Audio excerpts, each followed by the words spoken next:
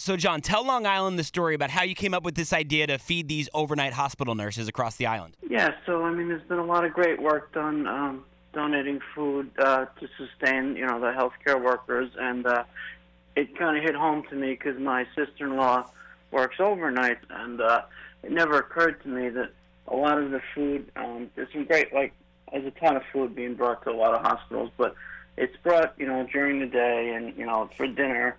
And my sister-in-law works she works 7 p.m. to 7 a.m. So, when she gets there, a lot of that food is gone. And, 6 hours into the shift, there's not much food to be had, and a lot of food places are closed because, people need to rest. And the other morning, she had to have an ice cream sandwich for breakfast. And, I heard that, and I kind of snapped, and I created a GoFundMe page. And, the whole idea was to feed her and her unit. And then I got to thinking that this is probably the case everywhere. And I confirmed that by, talking to some people. And these hospitals, they're just under siege right now. So it's not like it's anything they're doing. It's just, this is unprecedented. So we kind of expanded the mission. And the simple goal is to feed as many of these healthcare warriors as we possibly can each night. So that's what we've been doing. We've been hitting, 6, 8, 9 hospitals a night in Nassau and Suffolk, trying to hit all the big hospitals. And the need is just, I keep saying, it's overwhelming and basically insatiable. And the main thing we need is money, because we take every single penny and we just buy food to bring to the hospitals. So how much are you producing, and what are you sending to these hospitals? Well, initially, that's a great question. Initially, we were going to produce food, and then I got to thinking about it. I asked my sister-in-law, what would you like and when would you like it? And she said, 1 a.m. would be great, like breakfasty type foods. Like, I'm in the sandwich business. My first idea was sandwiches, and then I was like, breakfast stuff. So we were going to make parfait cups, which we could make a lot of. But then I started thinking, who's to say if any of us have anything? And, we didn't want to make each other sick. And I figured out that we could make a lot more progress if we did, granola bars and cups of yogurt, basically a parfait. Yeah. And so we did that, and we're dropping that off. And then we're dropping off bananas in cases of apples. And then we switched recently to protein shakes that are usually distributed at West Point. So it's kind of interesting because West Point's closed.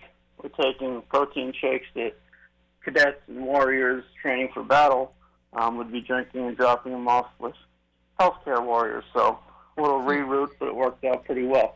On the phone with John Murray, owner of Kilwins. Of course, you know Kilwins, the fantastic chocolate shop. I mean, the chocolate-covered strawberries at Kilwins, that's where it's at, Long Island. If you don't know, now you know.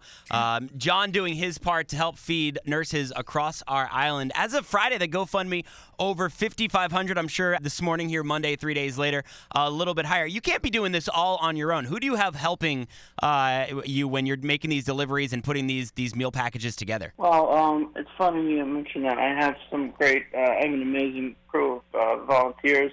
My friend Justin owns John Moore's Deli in Belmore. He's running my Nassau operations along with my friend Gary, who works with Long Island Chowder Company. But I have just an endless stream of amazing volunteers. One of my volunteers actually worked the other day all day at New York Presbyterian, right in the heart of this. She's 6 months pregnant. She got off her shift, and then she wanted to go on deliveries. Just phenomenal people. Unbelievable. And you're doing these overnight deliveries. So it's what? Just after 8 o'clock here this morning. When are you sleeping, John? Yeah. I'm not sleeping much, guys. I'm basically obsessed with this, and our goal is to hit every hospital around 1 o'clock in the morning when these people really need, they usually take a break around then, and this is a good time to refuel them so they can finish out the shift. I love it. Yeah, that's. I honestly didn't even, and it's crazy. I just assumed people were sending food to overnight shifts. I'm shocked that they weren't. Yeah, I mean, it's these hospitals do run 24/7, and the overnight is half the day, so it needs the same support the day needs. Well, Long Island, if you want to make a donation or even follow along the overnight deliveries, you're doing that on your Facebook. We got the link up at WBLI.com. We have the link for the GoFundMe. John Murray, you've made yourself an essential worker because you're doing some essential work in feeding our nurses here on Long Island and all the hospital staff. So thank you to you, not only for joining us this morning, for also doing what you're doing to feed these hospital staff. Awesome. You're doing incredible work, John. Go get some sleep, okay? Thanks, guys. I appreciate it. You guys have a great day and stay dry today. You too, John. You too.